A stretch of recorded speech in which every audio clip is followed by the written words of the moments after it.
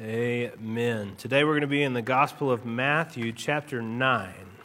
So if you have a copy of the Scriptures, please turn or tap your way to Matthew chapter 9. If you don't, please don't panic. We'll have those words on the screen for you. We'd love to give you a copy of the Modern English Translation of the Bible if you don't have one, just so you can see. We're a people who believe that the Bible is actually God's Word, that it's an accurate record of what Jesus did and the life that he lived, and we want you to read it with us to see why we're teaching this stuff, kind of where we see it coming from.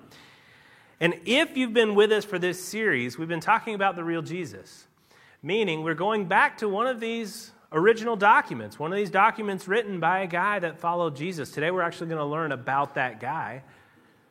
But the reason that we're going back to these things, we want to see who Jesus really is. And as we're going through these stories, you're going to kind of start to see some both repetition and variation. It's sort of variations on a theme. There is a theme, but that theme continues to get filled out with these little extras, these little variations. It is clear that the Bible is saying over and over again in these Gospels that Jesus is authoritative. And if you kind of walk the path with the Gospel reader, like if you can imagine yourself finding this in a field and just reading along, you can sort of slowly see that it doesn't just assume authority in this Jesus, but it continues to expand that out and say he's not just an authoritative teacher, authoritative philosopher, authoritative moral standard, but that he's authoritative in bigger and bigger and bigger ways, such that you have to start asking some real questions about who he even is. Authoritative. But also that this Jesus is loving. Loving in a surprising way, loving in a passionate way, loving in a way that you don't expect authority to sort of intersect with.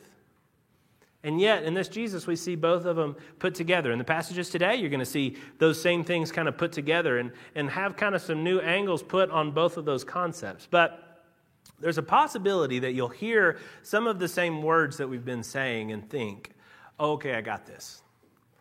Yeah, I don't know what he's talking about. Here we go. And you can kind of shunt some of this to the side.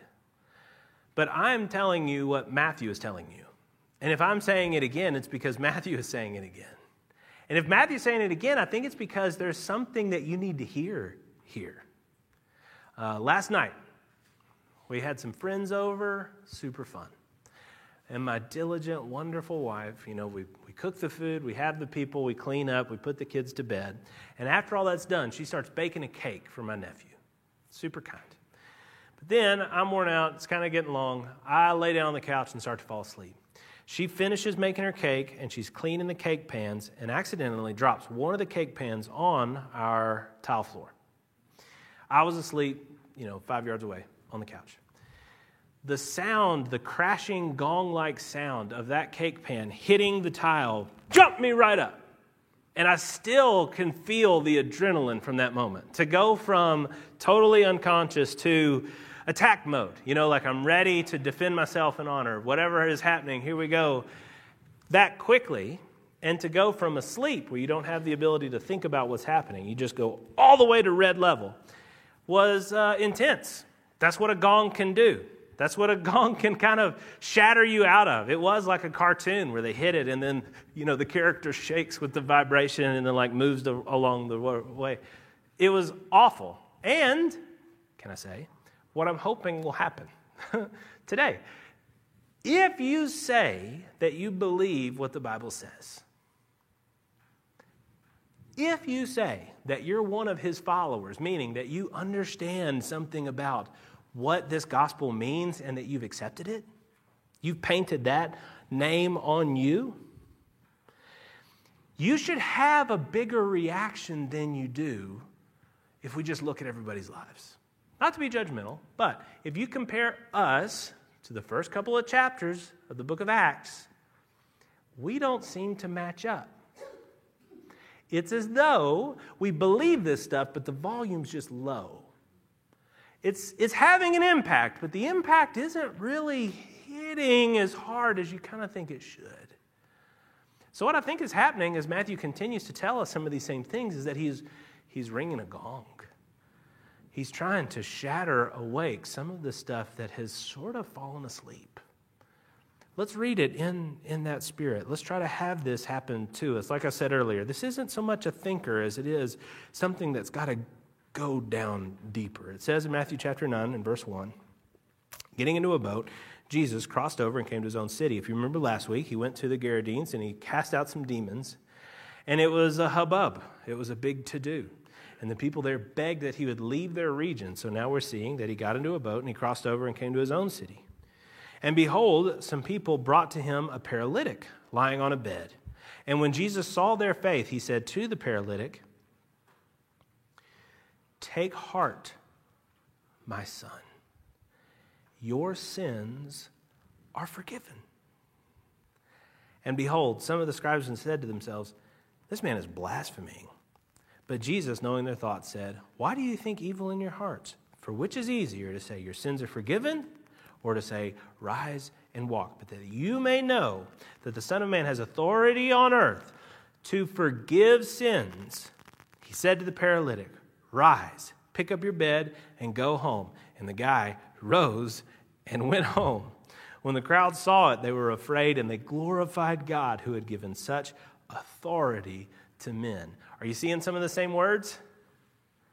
Jesus has got authority.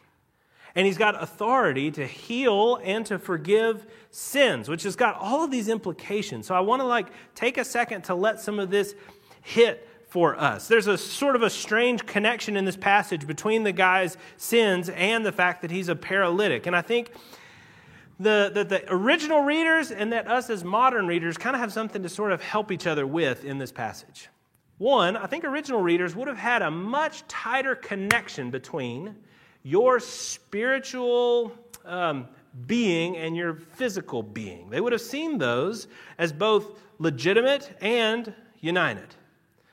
And so, when they think about the moral impurity that you might have before a holy God, they immediately, of course, connect that to your physical situation. And of course, that gets a little nasty. We could benefit from that because I think as moderns, we sort of just imagine ourselves as physical. I mean, maybe you give yourself some sort of other remainder that is, something beyond the physical. But in general, we just kind of think of things that can be prodded by doctors, like that we're just physical. Well, we're not. It makes sense that what happens to our heart and our soul, what we think about and understand, affects us physically. We can learn that from the ancients. Now, they could probably take a step back and say that it's not always the case that your sin as an individual has led to your suffering as an individual. That's where we might be able to push back a little bit. Otherwise, it would get a little weird when we go around and do prayer requests at community group, and you would say, "Well, can you please pray? I've got some stuff that came up on a scan. I'm a little bit nervous about this thing that I may have." And everybody in the room would say, "Oh, yeah, we're going to pray, but also, what'd you do?" I mean, thanks for the prayer request. We'll pray for you, maybe make some soup or whatever, but what'd you do? Press for a confession.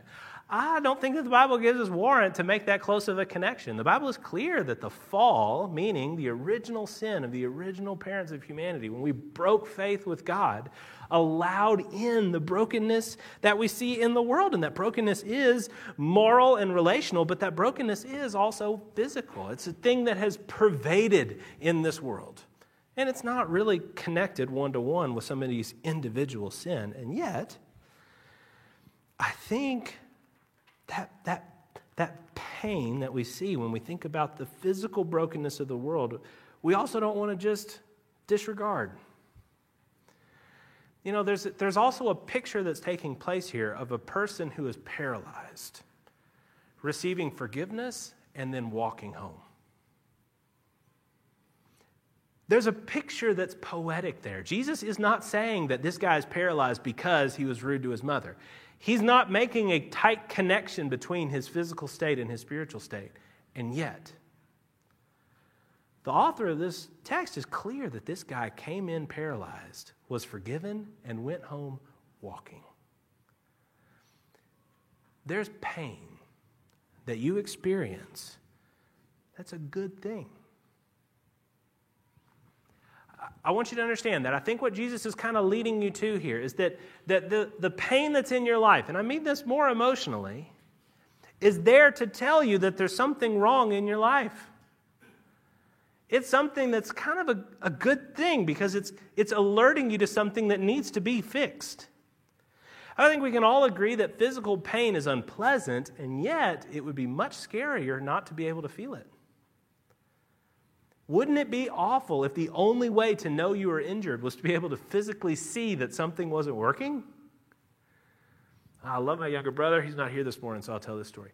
He was snowboarding, and he hit just a weird patch of ice. Just all of a sudden, powder to like rock. And it flipped his board, and he landed on his arm, and it cracked it. He broke the bone totally right there. And now he has a functioning pain receptor, so he understood by pain that something was wrong. But he also could physically see something was wrong, because when they laid him down, he tried to lift up his arm. Well, if your bone is all the way broken and you try to lift up your arm, you just get a little wingy. You just get a little piece that comes up, and the rest sort of just flutters. Disgusting. How awful would it be if the only way we could know that something was wrong is if it got that bad that we could visually see that something was wrong? We should be thankful that we have all the pain that leads up to something like that, right? Okay, well, in your life, God has given painful emotions that work the same way. They're good because they're telling you that something's wrong. If it's something outside of yourself, you're sad because something has happened to another person and you weep for that person, that's a good thing.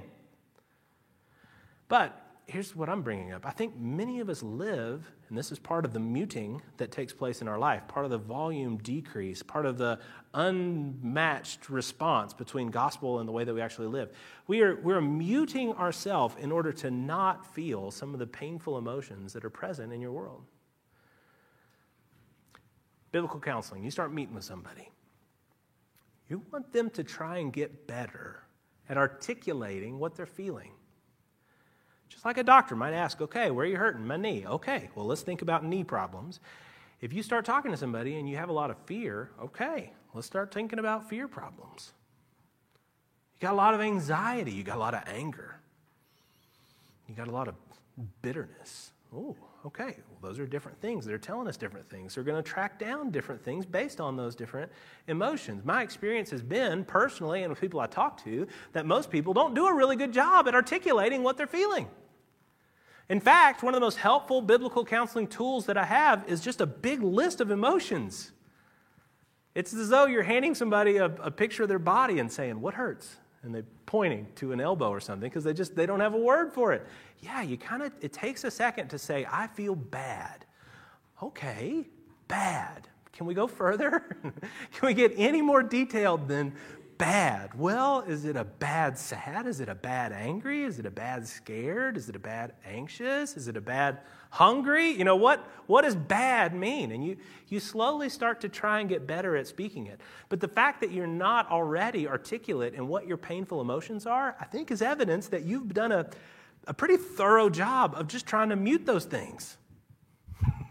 You tried to not feel them, to not see them for a long time with pretty desperate measures. And now when you go back to try to look, you kind of broken that piece of you. It takes a minute to clean off that glass and see through it again. What Jesus has come to do is to alleviate that pain. So you kind of need to feel it. Who are you? What are you? Why are you hurting the way that you're hurting? Where are you paralyzed? See, Jesus, when he healed this guy, he first forgave this guy. Because his biggest problem wasn't his physical situation. His biggest problem was his spiritual situation. Jesus makes that clear. The objection that comes is, does he have the authority to forgive sin? And then he verifies it. He validates his authority to forgive sin by healing the guy physically. Now, again, that doesn't always compute for us, but just see that it does in the text. Jesus makes it clear that you may know the Son of Man has authority on earth to forgive sin. He said to the paralytic, rise, pick up your bed, and go home. And he rose and went home. Jesus said, if then, bada bing. You think I don't have forgiveness to forgive sin? Well, then how do I have the authority? How do I have the power of God to heal this person? Good question. The people seemed to think so. It says in verse 8, when the crowd saw it, they were afraid, and they glorified God, who had given Jesus such authority. They don't question whether or not he had authority anymore. They see and now glorify God that Jesus has such authority. He has the authority to forgive your sin. And as we said when we preached through Psalm 51, David is praying, and he's praying to God, and he's done awful things to people. He's done awful things to two specific people, and he's done awful things to this nation that he leads. Awful, awful, awful things. And yet, he says in verse 4 of Psalm 51, against you, God, and you only have I sinned, and done what is evil in your sight, so that you may be justified in your words and blameless in your judgment. The concept of sin is that it's against God. It's his law that you're breaking. So when you sin, you need forgiveness from God. Now, you need forgiveness from these people that you've broken faith with as well. But you need forgiveness from God. When Jesus says that he forgives this guy's sin, he's saying that he is God. That's why all the scribes that are standing around there went, blasphemy. Yeah. He's saying he is God, but understand what he's offering you as God. He is offering to release you. As I understand it, there's two ways to get out of jail. You can be released. You can have the authorities say, you're done, and open up the thing and give you your keys back, and you walk out. The other way is to break out. Shawshank Redemption. Climb through the pipes. Work your way through the wall. You can eat your way out. You can find some breakout way. You have your wife bake a cake with a file in it, and then you can work your way out of jail. You can break out of jail. But if you break out, are you really free? You may not be in the room anymore. It may not feel like jail anymore, but are you really free? Aren't you still constantly living with a great deal of fear, anxiety, anger, injustice, whatever it may be? You're not free. You may be loose, but you're not free. Do you understand that what Jesus is doing here is he's got authority to forgive you? You spend a lot of time trying to break out, to not feel sinful, to not feel guilty, to not feel. That's not the right way to go. What you need instead is somebody with authority to open up the cell and say, free. That's what Jesus does, that he has the authority to forgive. He has the authority to release. He has the authority to free you because he is God. He can forgive. And having that authority, see the love of this God in the way that he marries his authority and love. He doesn't just say to the guy, all right, you're done. Get out of here. I've not been released from jail before. But I have to imagine that in general, when they open that thing up, they're like, all right, get out of here. I don't know that you form some deep and loving bond with your jailer. In general, they're just like, yeah, get out of here. I don't know. This is the next thing. I cross it off the list. But Jesus doesn't look to this guy and say, get out of here. He looks at him and says, take heart. My son, your sins are forgiven. He is not just an authoritative mechanism that can forgive your sin. He is love. He has forgiven you in order to reunite you to himself. That's why he uses language that is intimate, it's relational language. He doesn't just care about your legal standing. He also cares about your heart. Take heart. My son, your sins are forgiven. Gong resonation, I'm hoping. Do you feel it a little bit? This is what you have to see. This is where you have to go to have your heart start to melt. Can you imagine the other gods in the religions that you've read about having this kind of both authority and compassion? Can you imagine the God that you picture from the Old Testament meeting you with this kind of love and compassion? The Old Testament God, Hebrews references the time of Moses and God kind of appearing to the people on Mount Sinai. And only Moses is the one to go up, and the rest of the people fear. And they say that they're afraid because you have not come to what may be touched, We're talking about something holy. We're talking about a blazing fire and darkness and gloom and a tempest.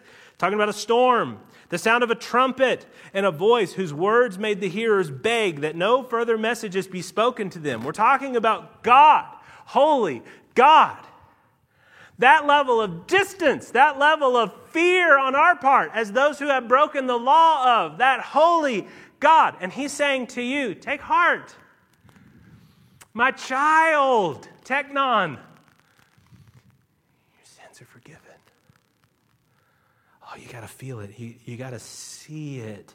He does it time and again. We've seen that already, and he's about to do it again. It says in Matthew 9, Jesus passed on from there and saw a man called Matthew sitting at a tax booth. And he says to Matthew, follow me. And Matthew rose and followed Jesus. And Jesus reclined at table in the house, Matthew's house, and behold, many tax collectors and sinners came and were reclining with Jesus and his disciples. Love, authority, command, come and follow me, love, and I'm going to eat with you.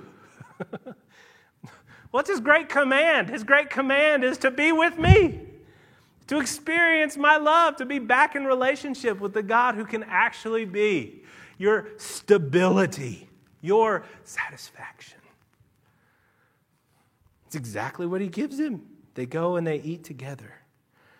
This is the kind of calling that you should be looking for, a clear, loving, forgiving calling. Now this brings up what Matthew now again brings up.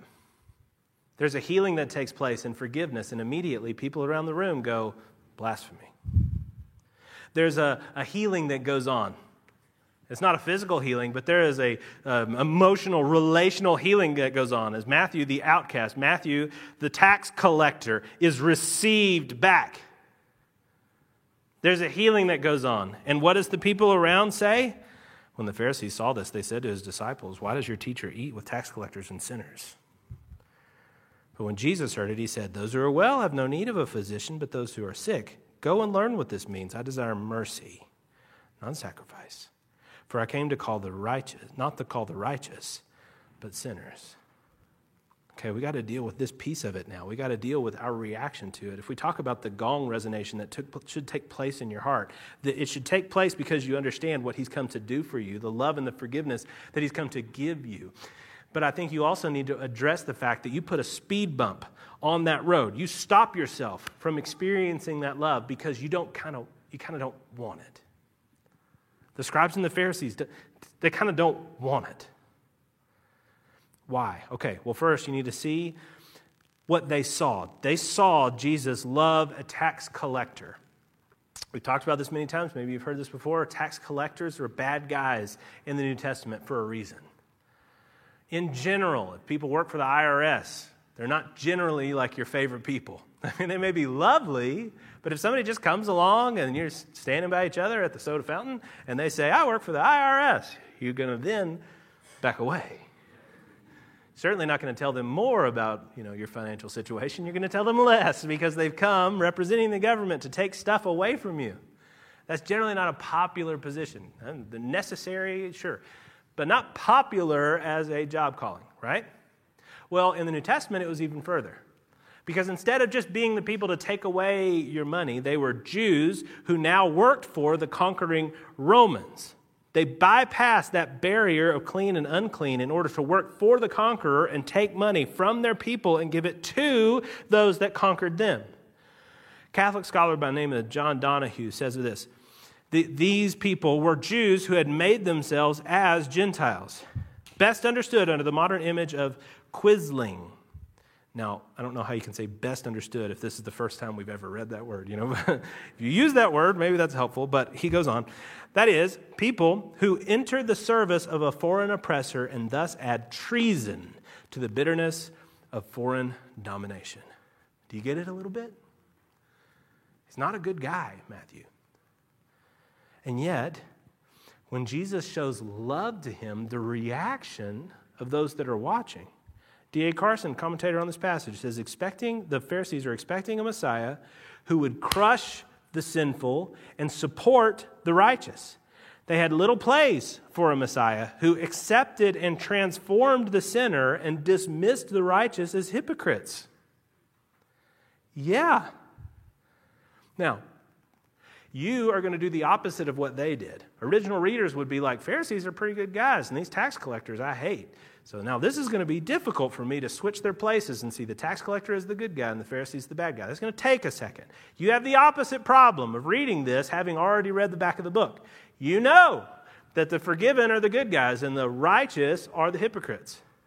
Okay. But you have this passage because, let me tell you, part of the volume reduction in your life is the hypocrisy in your life. That you do have the same desire of the Pharisee.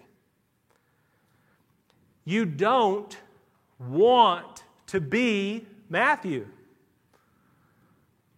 The humility that is required to say, I'm wrong, you're right, please forgive me, is a difficult humility. In fact, many of us reject it for something else. Here's a way of thinking about it. Imagine that you got into the most impressive college. Most of us just went to a college. Maybe it was just sort of like a college, like it wasn't really even a building. It was just a website, but whatever, you got your degree and well done. But I'm saying, imagine you got into like an impressive college. One that if you ever get into, then the whole rest of your life is just golden walkways because everybody will give you a job and they'll pay you more. How do you want to get into that college in this fantasy that you're having? Do you imagine yourself as the quarterback? And you march around campus and everybody's so impressed with your prowess athletically. And the school says, you will bring so much glory to our school that we will give you admission for free. And you get to walk around like a hero. That'd be pretty cool. Do you imagine yourself as so brilliant that the school says, we are convinced you're going to change the world so thoroughly that we just want to put our name on your name. You will bring so much glory that we just want a little cut of it. And so valuable will that be to our institution that we will give you a free ride. That's probably less cool than the quarterback, but it would still be cool, right? To be that, say brilliant, nerdy, that impressive academically. You probably don't write the story that you had bad grades, that you're not gifted athletically. In fact, you got a bit of a criminal record. But you got in. How? Well, my dad owns the college. And you would have to walk around and see all these other people who got in because of, their achievements. And how are you here? How did you even get in? Well, it's my last name. My dad owns the college. Really? Do you start to see what I'm saying? The appeal of the Pharisee is pride. You did it. The bitterness of forgiveness is grace. Said this way by a guy summarizing Francis Schaeffer, which if you ever read Francis Schaeffer, wow, it's probably better to read somebody that summarizes Francis Schaeffer. He's just hard to read. But it says, the philosopher and theologian Francis Schaeffer never tired of saying that Christianity is both the easiest and the hardest religion.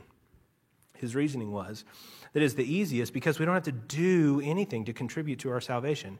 We need only come with empty hands and a repentant heart to receive the free gift of God's forgiveness and love.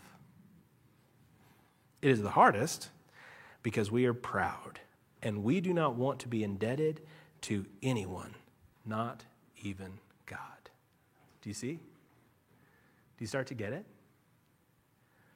Here's the thing. We want to be the knight that conquers the dragon.